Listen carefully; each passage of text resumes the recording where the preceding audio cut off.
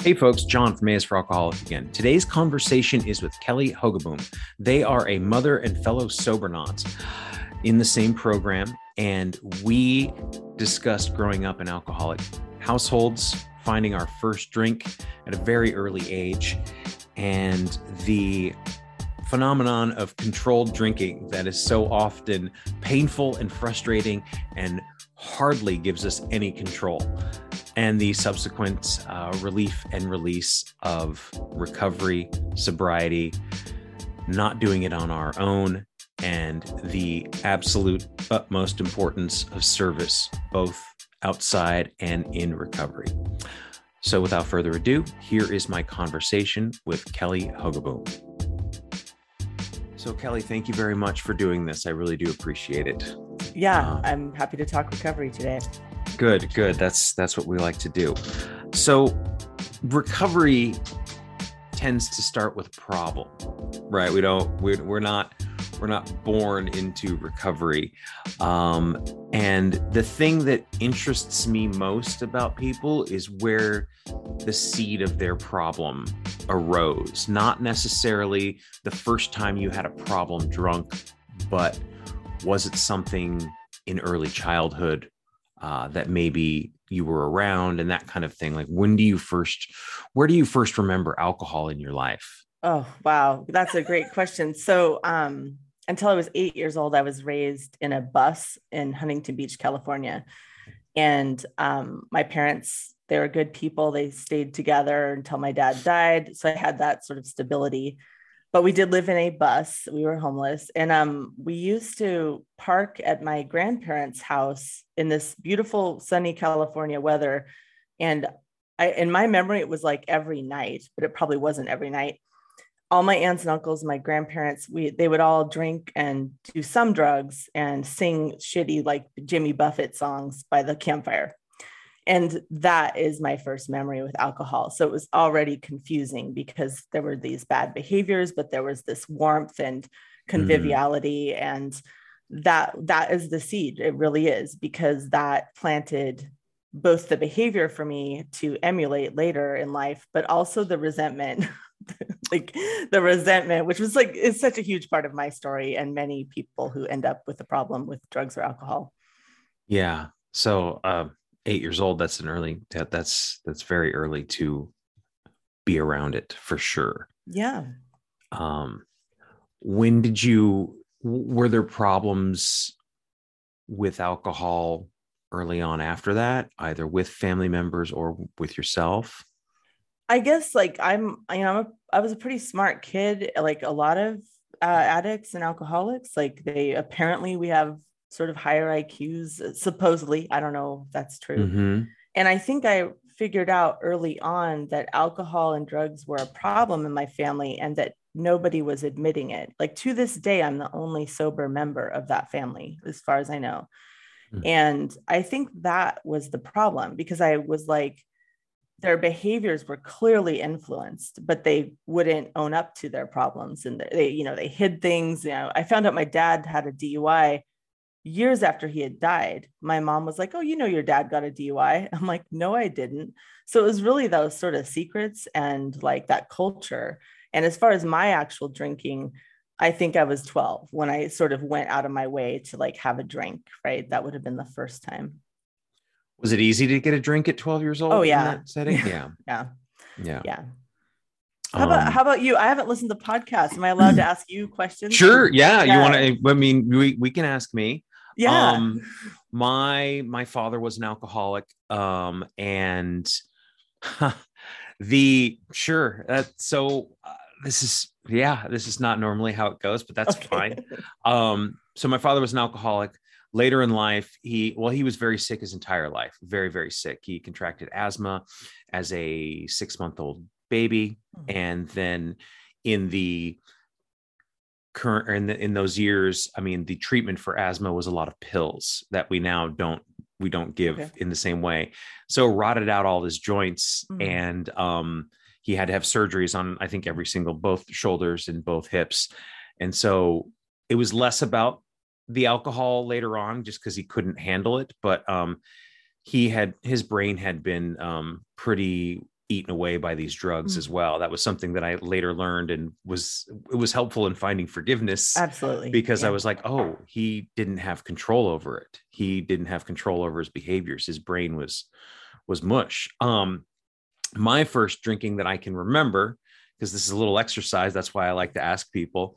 I know where, I remember the address. It was 509 Bonanza, or North Lamb and Bonanza. And I must have been 12 or 13.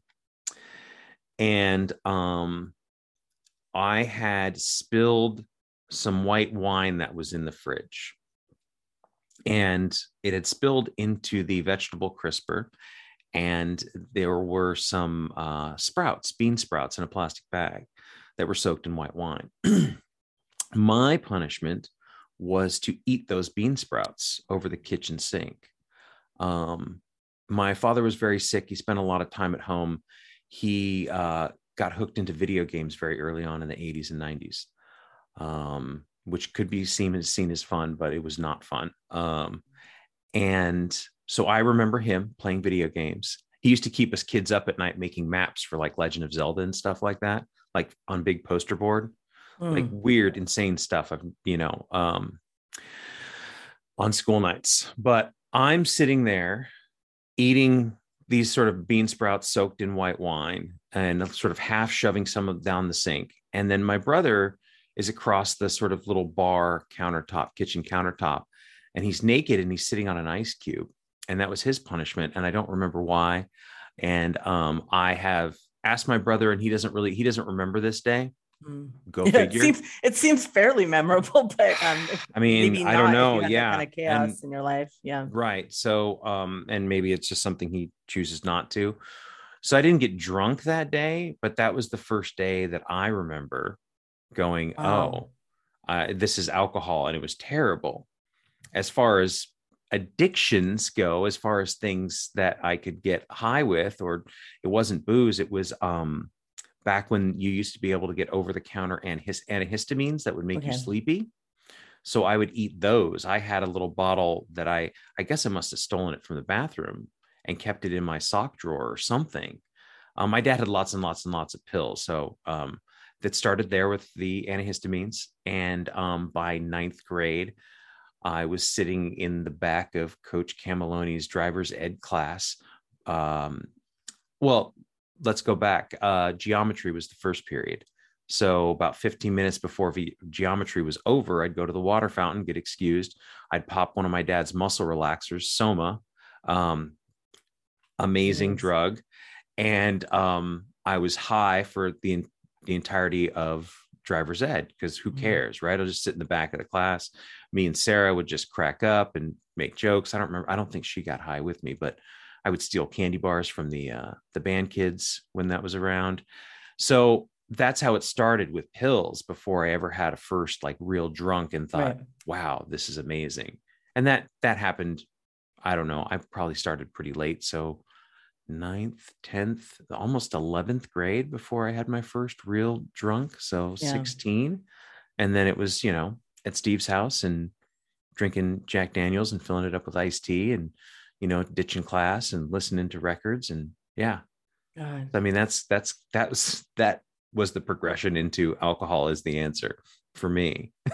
It's so funny. Like I've done a few drugs, not, a few different types, but I don't remember my first for anything except alcohol. So, I did smoke pot and, get into opiates and a few other things, but like, I kind of don't remember the first, but with alcohol, I do. And when you look back at these ages that we're talking about, 8 years old, 12 years old, 16, it's heartbreaking. It's heartbreaking. I mean, I have an 18-year-old and a 20-year-old, and they're like mature, awesome men. And when I think about when they were 11 or 12, for them to have started down that path, it's heartbreaking to think about, and we're proof that you can survive and that you can, rehabilitate your life. But it just makes me, as a parent, that those stories are hard to hear, even though I survived a childhood with that kind of neglect. Yeah, my mother doesn't like to hear them either. Yeah, I don't yeah. think, I mean, thankfully, or I don't know if she does, but I don't think she doesn't listen to this every week. But you know, and we've had long conversations. She's actually been on the podcast before. Oh, that's cute. So that was really nice. Yes, that was really great. That was a good one.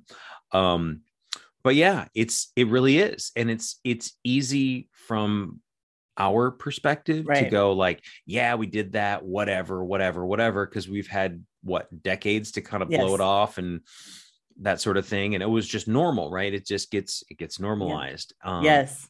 But it's really not. And it really fucks with the kid's Yes, it head. does. And their brain chemistry, like literally, like when I first got sober, my best friend, I got sober in 2011, and I told my best friend of many years, I think I really damaged my brain by drinking. And she said, well, that's good because you used to be really intimidating. I was like, oh my God. But anyway, I have enough of a brain to keep going. So I'm still going. Right, right. Yeah. I mean, just the fact that like my brain was permanently altered from all of Yes. that. Yeah. Yeah. Sucks. And I did it for like like 22 years or whatever it was. It Yeah. was too much. What was your first drunk? Oh gosh. So it was Carlo Rossi screw top shit. Mm-hmm. Out of my parents' cupboard. And it was also white wine, which is interesting because my family was way more hard alcohol red wine. But for some reason they had a white wine in the cupboard. And I don't think I had much, but I felt great. And I asked this boy, Brandon, I think I told him that I liked him. He was at my house and I felt awesome because uninhibited. And I was the little life of the 12-year-old, 13-year-old party. And there was no downside, right? There was no Mm-hmm. repercussion. I never got caught, never got punished, but that was definitely, I still remember it. I still remember some visual cues from that day. Nothing much happened except I just felt so much better than I normally felt. And I could be someone that I normally couldn't be. So that was my first. Yeah. Yeah. Yeah, for sure. No, bean sprouts. That sucks, man. It's no good. Well, it just the whole thing is baffling. And it wasn't, I don't even think it was something that I had. It wasn't until I started thinking about it that it kind of popped up and I was like, oh shit, I remember that day. Yeah. Um, So, and what age were you when you had your first? 12. 12. Yeah. Okay. So you're 12 years old. And then was it readily accessible from there on out or was Yeah, it? it was. But you talk about the normal, and I was an A student, I got a full ride scholarship, all those things. So my culture, was you drank and fooled around on the weekends. And so if you would have told me that one of my classmates was literally high or drunk at age 13, 14 during class, I would have said no. I would not have believed it. That because I think our drinking and using is as a big part of what culture and what family we come from. And I did not believe that young children were drinking and using during school hours. It took me years as an adult to realize that there were kids in my classroom doing that.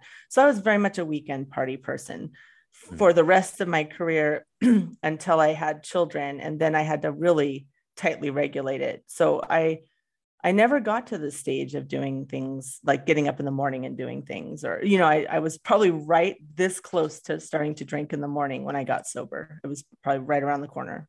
And so then you had, I don't want to say you had control, but you had it tightly regulated, Yeah. which is another form of insanity, Yes, it right? is. Of Yes. checking clocks and making sure and having this Yes. laundry list of things That's that right. need to be done.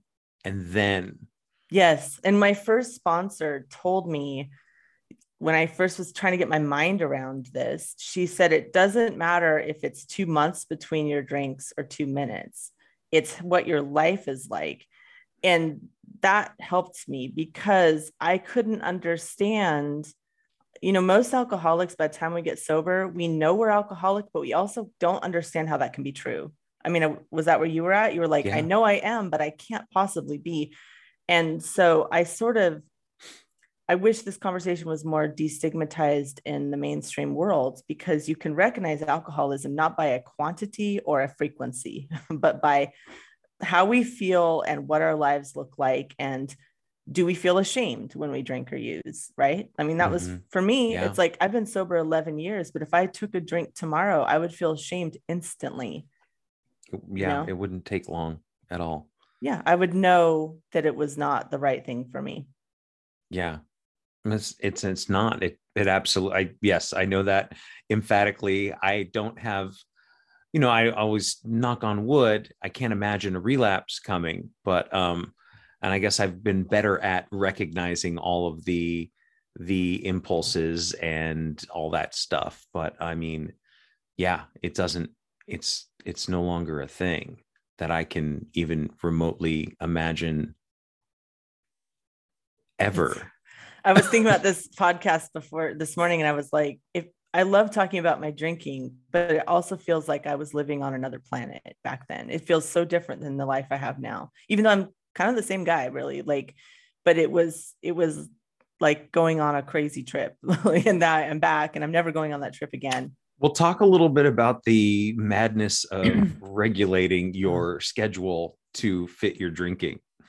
So my husband and I have been together 25 years, and we had our children 20 years ago, right?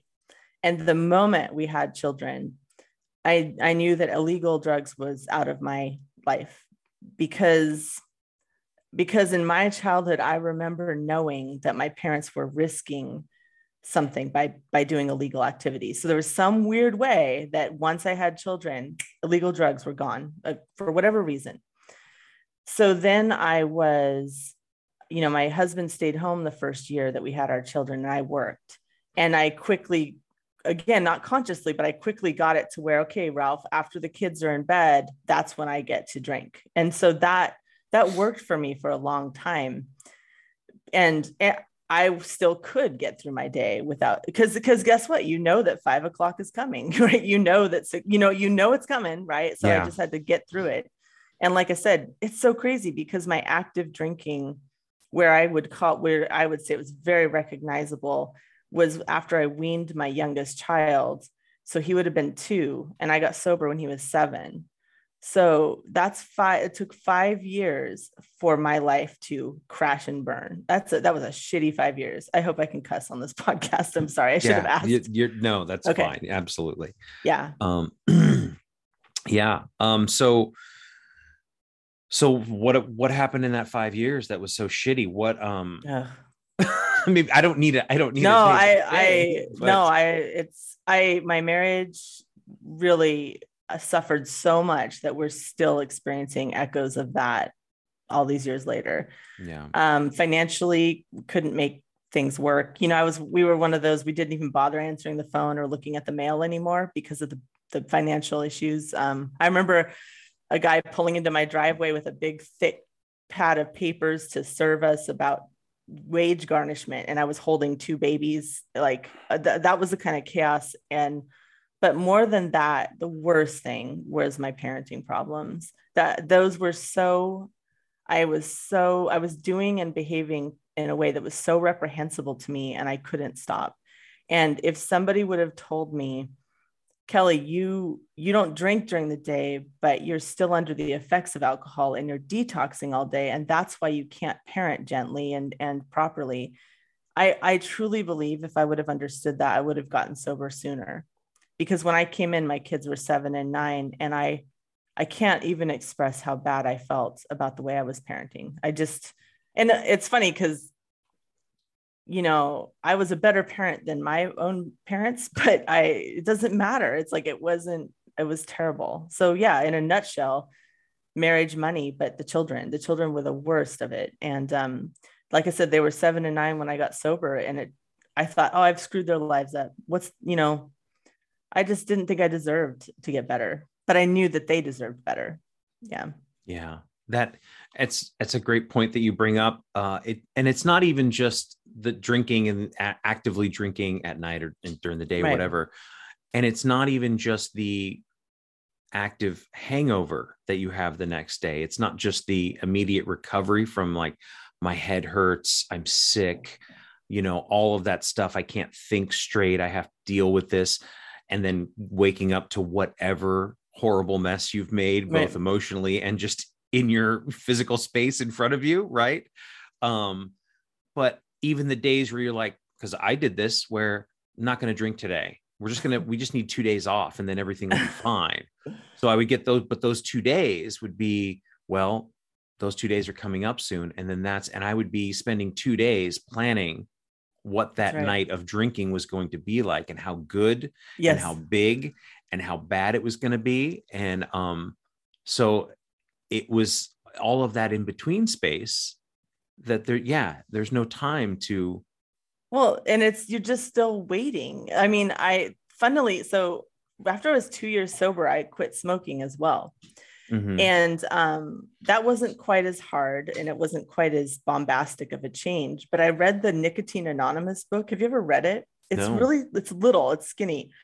Someone just gave it to me. I've never been to a Nick meeting or anything like that. But there was a line in the book that said something like, we either lit a cigarette or we planned to light one. And I realized that's what an alcoholic, for me, it's like, I'm either going to drink or I'm planning to drink. And if I'm planning to drink, then while I'm talking to you right now, there's a part of me that's not really here and not really invested, because the big event's happening later. And how good of a parent can you be if you're always just wanting to escape it, even when you're not guzzling something, But also, I just had a temper. I would yell at my kids. I hit my kids. But even if I hadn't done those things, I was not there for them. And they must have understood that on a deep level, right? Sure. I mean, kids do. Yeah. I don't want to, as a child of a parent who was an alcoholic, I understood a lot that I mean, it just, even at a young age, it gets in there, and that something's not right. Even if something's not right. That's right. So to my credit, I named what it was and I got better. Yes. And that's a huge credit for my children, that they saw the arc, the redemption arc. Yes, absolutely. And that's the other part of, is that children, when something is right, they recognize it very quickly and are able to take that in, for sure. What was the moment of clarity, the turning point, the last straw? So I went to a new doctor. I had sort of a doctor that would just give you pills for everything, and a GP. And I was like, I knew that wasn't going to help me. And I didn't think alcohol was the source of my problems yet. I was having a lot of anxiety, and I still live with anxiety all these years later, with, having been clean and sober. But I went to this new doctor in Montesano, Washington, at the beginning of 2011, and he gave me Klonopin. And I went home and took it as prescribed, and I came back to see him. So my second visit with him, and he had asked me these questions that were way more personal than doctors usually do. He was like, mm-hmm. How was your childhood? How's your sex life? I'm like, what? Like, this is weird. So in that second conversation with him, he asked me a couple of questions, and then he said, I think you're an alcoholic. And it was the first time anyone had said that to me. And I said, yeah, I think you're right. And I felt really bad. I mean, I didn't think there was any solution at all. None, zero. So we had a little talk, and I was feeling sorry for myself. And he asked if I'd ever quit. And I said, well, I tried to quit, but my life didn't get better. And he looked at me and he said, you don't quit for your life to get better. You quit because you have a disease, and it is your responsibility. And that was the moment that changed my life, because I knew he was right. And nobody had said that to me directly to me ever. And of course, as you know, that's only the beginning, that little light bulb moment. And some people have lots of little light bulb, but that was the big one for me, because that was where I was like, it doesn't matter if I feel better when I quit. I have a responsibility. And I like that he said it's a disease. He was just very matter of fact. Yeah. And I've come to really appreciate him for that, because how many doctors don't even bother asking because they know we won't tell the truth, or they don't even know how to help us, Yeah. Yeah. I mean, that's a great way to put it. It's, you do have a responsibility, I think. And I've heard this from other people, and I felt similarly, I just wanted to get better for myself. And I think it was, in some ways, it was very selfish, because I had lost a relationship, And, in my moment, I saw everything that I had going away. I had a few good things, and I saw them all gone. And I was like, I need to just survive. It's not about anyone else. It's not about a responsibility to a disease or a society or anything like that. But hearing that from you now, it's absolutely today my responsibility to continue to deal with this. So here I am talking, with you. I mean, it's just as much for me as it is to learn your story, Yeah. I was once at a meeting in Shelton, Washington, and a guy there said if you're an addict and alcoholic, the greatest gift you can give your loved ones is to get and stay clean and sober. And I believe that, because I think some of our loved ones will never forgive us or forget, or they'll even in the back of their mind, they're worried about us maybe for the rest of our lives, but we can do nothing for them if we're still fiddle fucking around and like, I'm just going to do it on the side. I'm going to do it on the weekends. Like that's disrespectful, So yeah. Yeah. And, I think that too falls under the category of service. And why that's such an important part. And, when it was explained to me, it was like, John, it doesn't have to be in service of AA or another alcoholic, and so I started doing things like volunteering at the museum to move walls for things like that, or just trying to find anything and everything I could do that might be of some help to someone else. And it took a while before it started to click that, like, oh no, this is for me as well. Right? This is to help me. If I'm busy moving walls, I'm not busy drinking. I'm doing something else. Yeah. Or I'm not busy thinking about myself and my problems. I've put myself in a mental and emotional space to think about somebody else for, even if it's only an hour. Or, I do love meetings. I just wrote about this on my writing platform, because we have a recovery hall here. And a few years ago, I was chairing a lot of meetings, and a guy started to fixate on me and stalk me. And it turned me off of going there. It's the first time in 8 years that this had happened, and it sucked. And so the other day, a friend invited me to come back to that hall and meet her. And I felt this anxiety as I drove up and parked because of that situation. But once I walked in and sat down, I was like, oh, I'm very safe. Like, you sit down, someone's going to read, they're going to say a little prayer. They're going to do these readings. There's this sort of 10-minute time that you're supposed to just collect your thoughts. So I'm collecting my thoughts. I forget about that guy.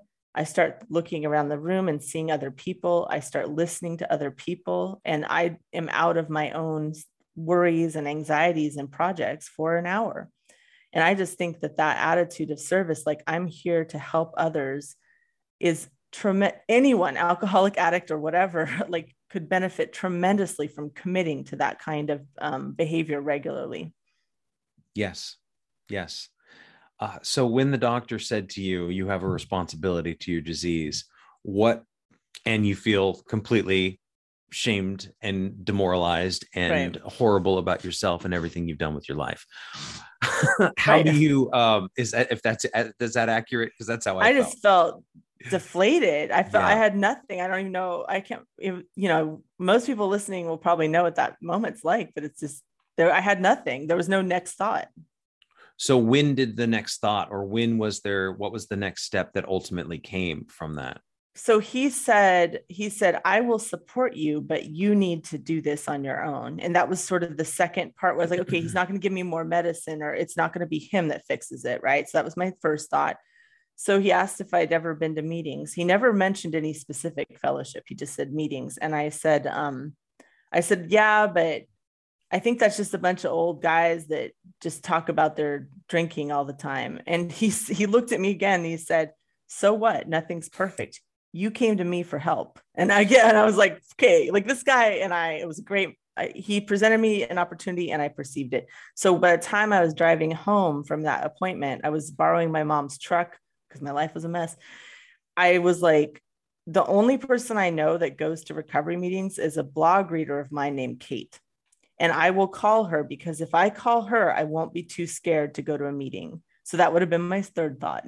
It was like, I couldn't grasp what ended up unfolding, the journey that you and I have been through. But I could grasp that if I called Kate, I wouldn't be too scared to go to a meeting. And this woman, talked to me for an hour and a half while I was pouring out stuff in the sink. And by the time I got off the phone with her, I knew I would be able to go to a meeting. And I went to my first meeting the next day. So, it's like a series of steps, right? Because it's like, that was all I could do for that day. The only sane thing I could do was pour things out, call Kate. And when I told my husband that the doctor called me an alcoholic, my husband didn't believe that. But to his credit, he got rid of all the wine glasses. Like, to his credit, he behaved in a way that was pretty constructive, which is amazing to me today, because his heart was pretty hardened to me by now. And I think he thought that the alcoholism was an excuse. He didn't think that was my real problem. I had a litany of problems, but that wasn't one of them. Wow. Well, yeah. I mean, it can't be easy to live with an alcoholic,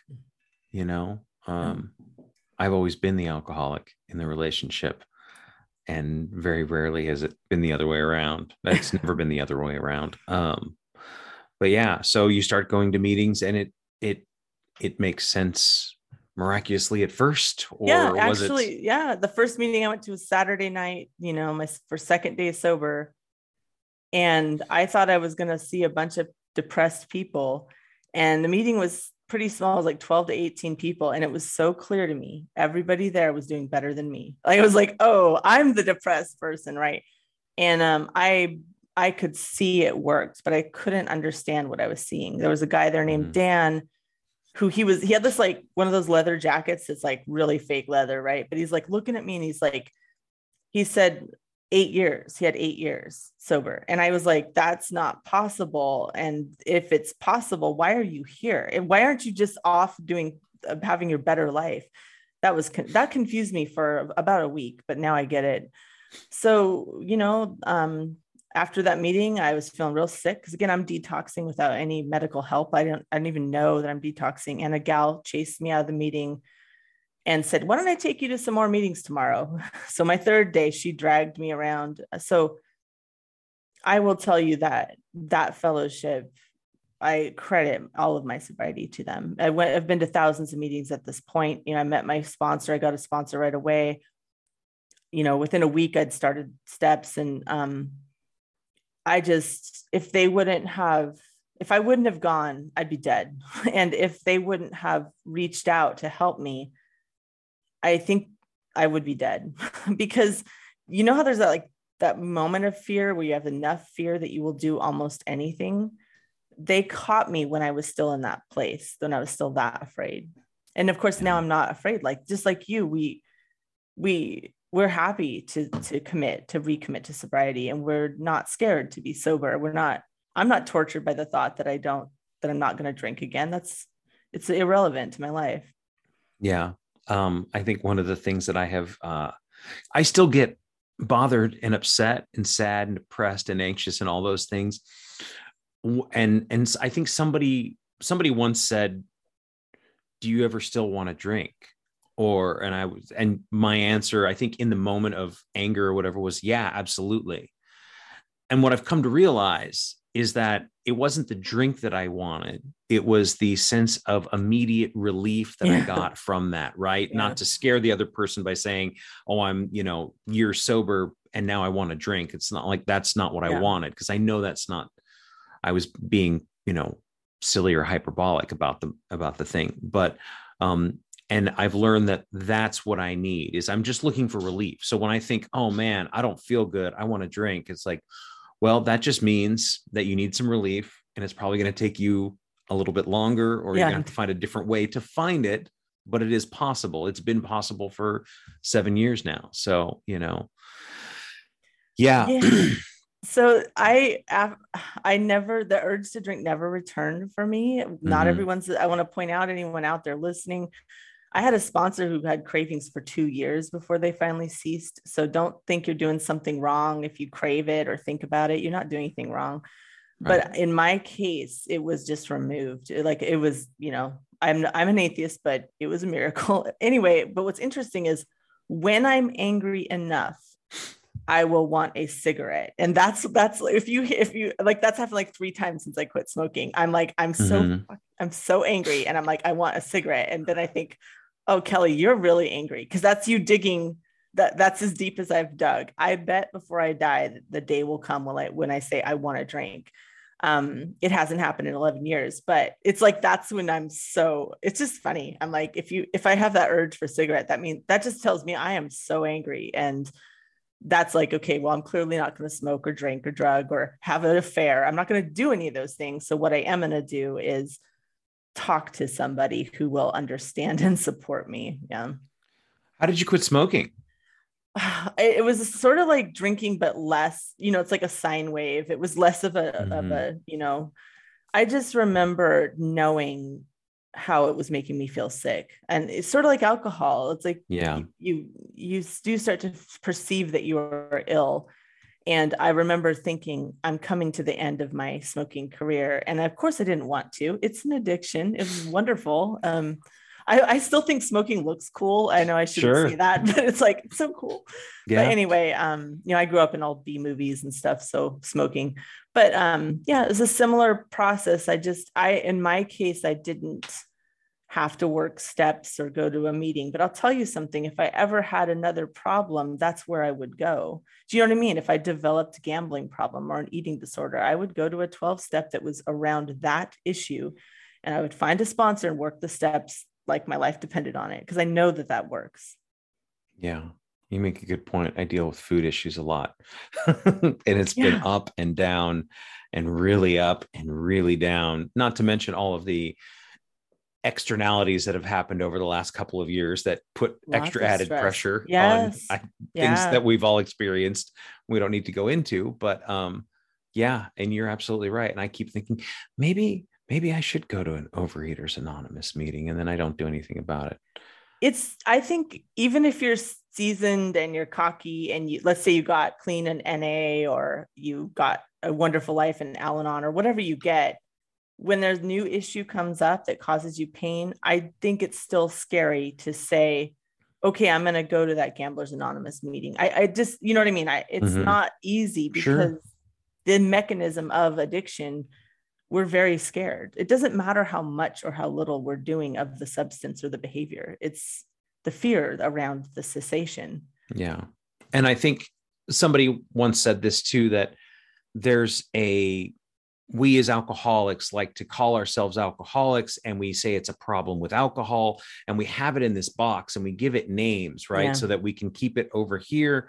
And then that's not part of the rest of my life because I have fixed that one. So it's out of the way. All of these things are actually just human problems. Yeah. And so an addiction and all the stuff that comes with it, it's just a problem with being human. So whether it's alcohol or cigarettes or porn or gambling or food, it's just part of being a human being with a human brain and a human heart. And, that was something that I was like, oh, okay, that makes a little more sense. And I don't feel so bad about failing myself. Yeah. Right?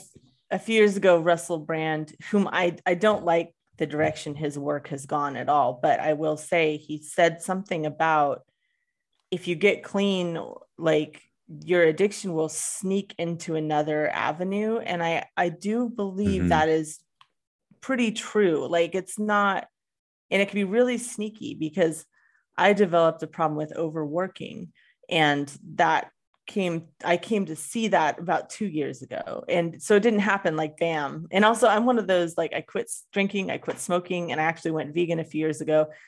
And I didn't start eating more. I'm the same size, shape, and I don't eat the same because I'm vegan now, but you know what I mean? Like it didn't like bounce me into an immediate, obvious coping mechanism, but over time, the overwork creeped in. And that's not just a function of my alcoholism. That's a function of my children no longer needing me because I homeschooled them and now they're men. And I'm like, I've got this energy. So guess where I put it? Work. Yeah.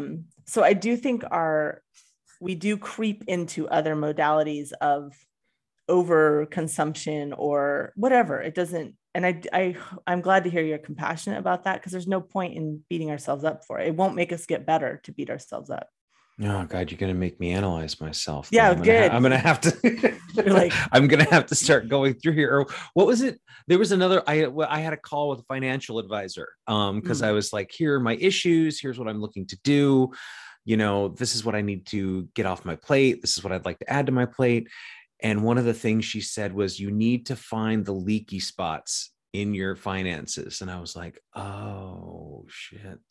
And I don't have the same leaky spots that I used to, yeah, being that I don't drink and smoke yeah, anymore. right. But I was like, I see what you're saying. And so that's kind of what that is. Yes, Find it out is. where it has transferred to, where you're leaking from, and fix the leak, And or also, eventually you're going to drown. yeah, and also like I would just say have a light touch with it. Do you know what I Yeah. mean? If you can have a light touch, Yeah. it's like okay, maybe I'm scrolling social media compulsively or something. A lot of people have that problem. Sure. And then sometimes addicts and alcoholics will be like, well, I have an alcoholic brain and I blah. It's like, man, just ask yourself, like, do you want to spend less time on social media? And if the answer is yes, talk to someone about it, put a timer on your phone and see if a light touch can help you. Because if the light touch doesn't help you, I think you do end up at the path where you're going to be in a 12-step fellowship over this issue, because you got it entrenched and it got bigger and it snowballed. Nothing wrong with the 12-step, it saved my life. But if you can kind of gently, I'm a Yeah. Buddhist, right? So it's like, hey man, like if you don't like how much time you're spending on social media, can you put a timer on it and spend an hour instead? Don't berate yourself. Just so I think that finding the leaky spot, like for some people that's empowering, but for some people that feels scary, like because they're just like, oh, I'm fucked up no matter what I do, right? And it's like, yeah, but you're also beautiful, and no matter what you do wonderful things too, right? Mm-hmm. And it is possible to reorganize our lives in a better way. It Mm-hmm. doesn't feel possible Yeah. in those moments, whether it's in the deepest pits of alcoholism, or the fact that I really got to put my phone somewhere else than right Yeah. next to my bed in the Yeah. Right. morning, because I Right. just don't want that 38 minutes of phone Yes. time in bed before I wake up, Yes. right? I want it to be somewhere else. So there are ways to reorganize our lives. It may not be fun. It'll And probably be painful some of the way, right? yeah, But and I think another human being who understands and doesn't. Here's the thing I love about a recovery relationship: they don't let you off the hook.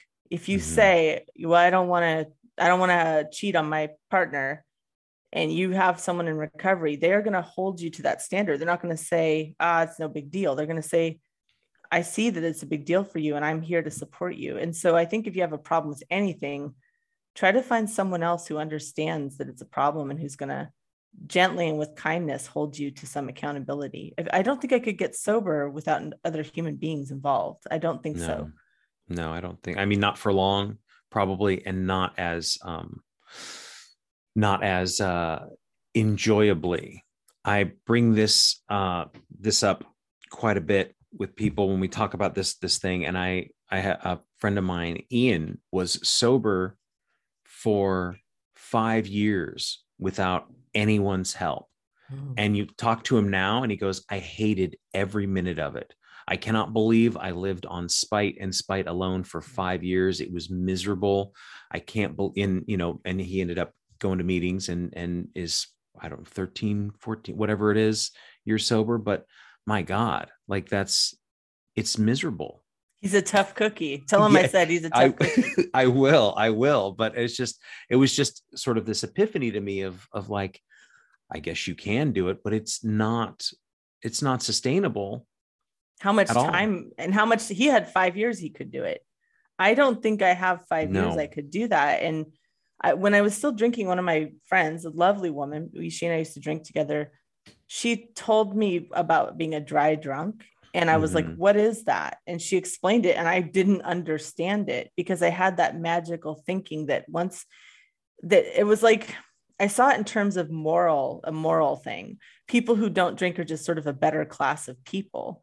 So why would they have a bunch of problems? And by the way, weirdly, that's how I used to think of veganism. Oh, someone who's vegan is just morally, they're just less they're like morally superior to me. And now, I mean, obviously I know that's not true because I'm vegan and I'm not. It's like, it's like that weird, I hate to use the word childish, but this weird framing that people who don't drink just don't have problems. It's like, that's not true. We all have problems, right? Yeah.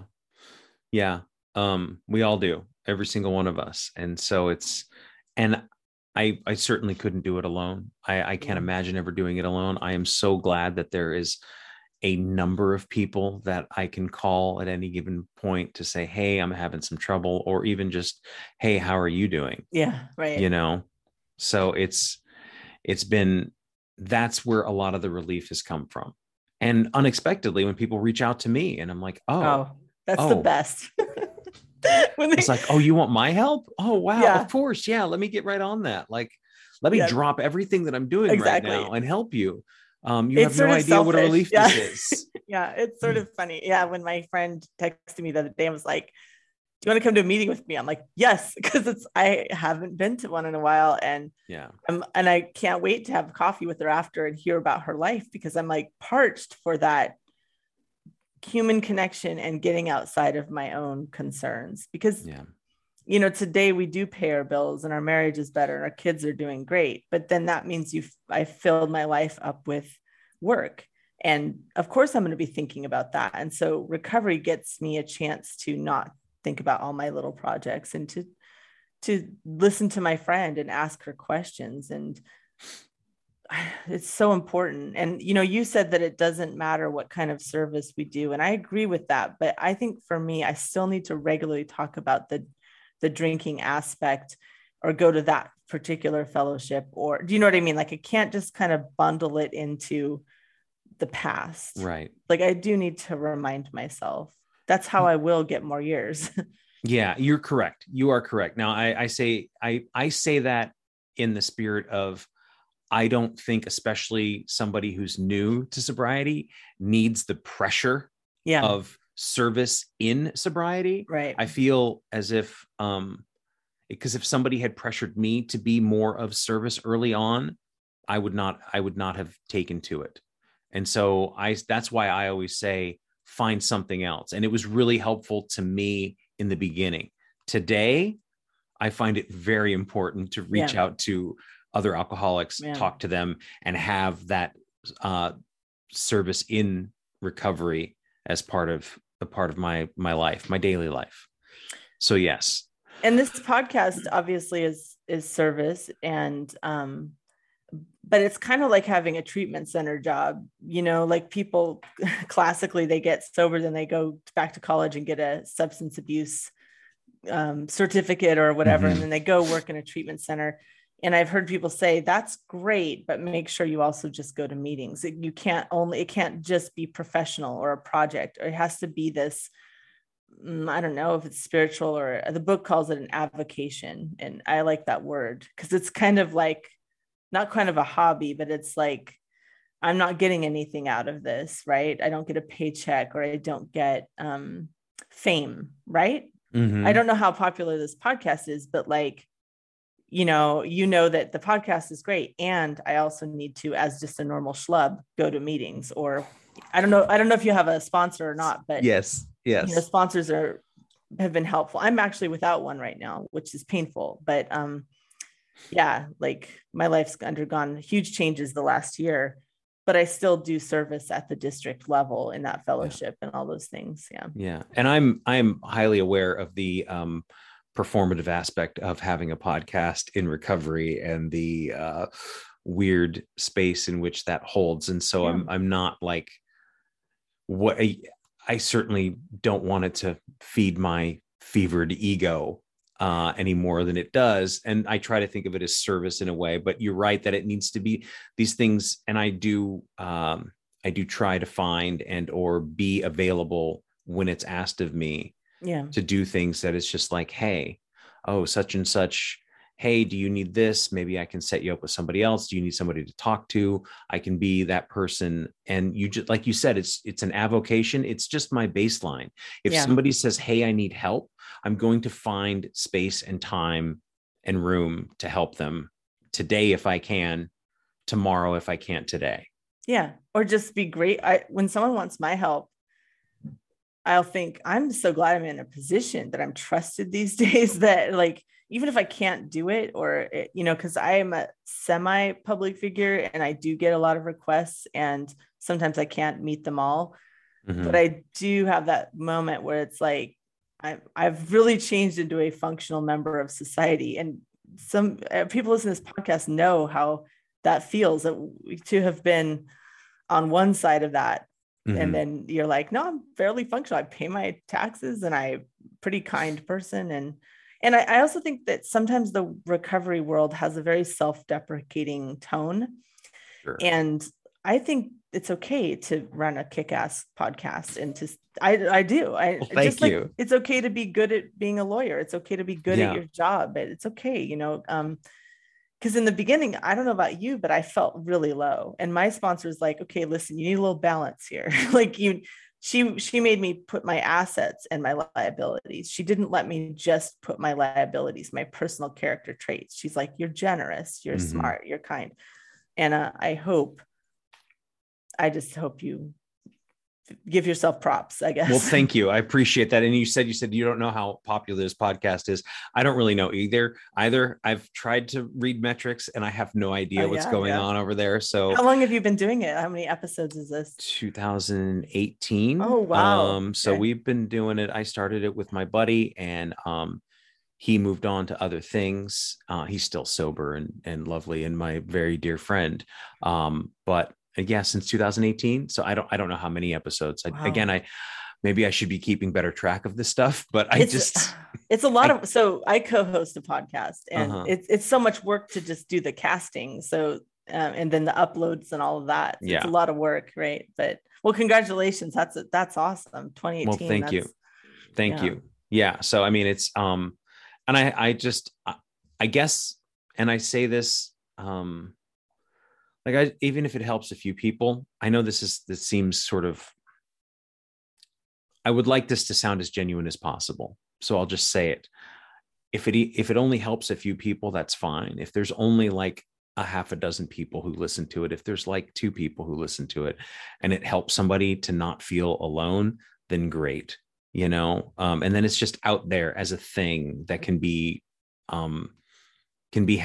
found. Right. I don't have to, it's not it just exists in the world. So however many episodes there are, if somebody's looking for something. And so it's just, I do my best and I hope that it's good, but I don't, it has not led me to fame and fortune in the recovery world. I don't sell a lot of t-shirts, that sort of thing. And that's fine. You know what I mean? Like I wonder about that, because you'll find a celebrity and you'll find out they're clean and sober. You'll find it through an article, but they don't talk about it. They haven't written a book about it. They're not making a name for themselves about it. Yeah. But they probably are, just like you and I. They go to they attend a fellowship. They work the steps. I worry about people in the public eye, because I'm like, we had one a little while ago that's like, I'm California sober, and then they came back and they're like, no, wait, that doesn't work. I have to be really sober. And I'm like, I hope I don't have to watch this person die. Like that's the kind of what I worry about with that stuff. And I don't know if people still think that having money makes it easier to get and stay clean and sober. I just disagree. I think it's a killer disease. If that was true, we wouldn't have these people dying who have every resource possible and they'd still die. Like, it's a killer disease. And I mean, those are more popularized stories, obviously, because these are famous people, but it doesn't care. It doesn't. And people be like, oh, so-and-so, he was so brilliant. And I'm like, the disease killed him. Like, it killed him. It could kill me or you. We wouldn't make news when it did, but it is no respecter of anything. Like, you can be smart. That doesn't make a difference. You can have a good family or a shit family. Doesn't make a difference. It's kind of amazing. And fame is kind of a drug too, right? Even just the little modicum of likes and clicks, that's true, and hearts that we all so desperately want when we're scrolling through and hoping that, oh gosh, did somebody like such and such, and how many people, and So, I mean, we're all susceptible to it. I'm We are. susceptible to it. Yep. And that's why I've tried to, I do my best to kind of just let it go. Yeah. Smart. And it just, whatever is. Cause I used to get really obsessed about it. And then it's like, this is insane, John. It's not helping you. Yeah, I went through that little journey myself, and like you, I put my work out there and I don't track too much, because when I was tracking, it became a mind game that I wasn't winning. I was a mind game in my own mind and I was still losing. But yeah. So any advice to somebody who's listening and says, hey, maybe I should get sober, or I'd like to try it, or maybe I need to quit my alcohol? What advice might you give to somebody who's thinking about that? I'd say maybe two things. The first is, if it even occurs to you that maybe it's not working, it is very likely that you should, because otherwise it wouldn't occur to you. You would just keep drinking and using and your life would be fine. So if you're thinking about it, I say you should just cannonball into recovery. Just do it. Just jump. I jumped. The second thing I'd say is not quite advice, but I just wanted to say something that was so meaningful to me when I was new. I would go into a room and every person in there cared about me and my sobriety. I'd never been in a room where I could say, I don't want to drink again. And people would say, okay, well, we're here to help you. My own mother, when I first got sober, she said to me, you're not an alcoholic. You didn't drink enough. So I come from a world where the denial is just so, I needed a room that was outside of the denial. That's what I needed. And so it's a place you can go, and there will be people there who might be in denial, or people who are there to just get a court slip signed, or people who are there to just pick up someone for sex. But most people there will care so much and they will help you, and no questions asked. So I say go for it. It's an adventure. It's an adventure to get and stay clean and sober. Loved it. Yes. 10 out of 10. Yes. And as somebody who had to be pulled and dragged and kicked and screamed through the whole process, and sometimes I feel like I wish I would have just jumped right in. I know that I should have just jumped right in. And part of me feels like maybe I need to jump in again. Right. So maybe do it again, go through the whole process again with somebody.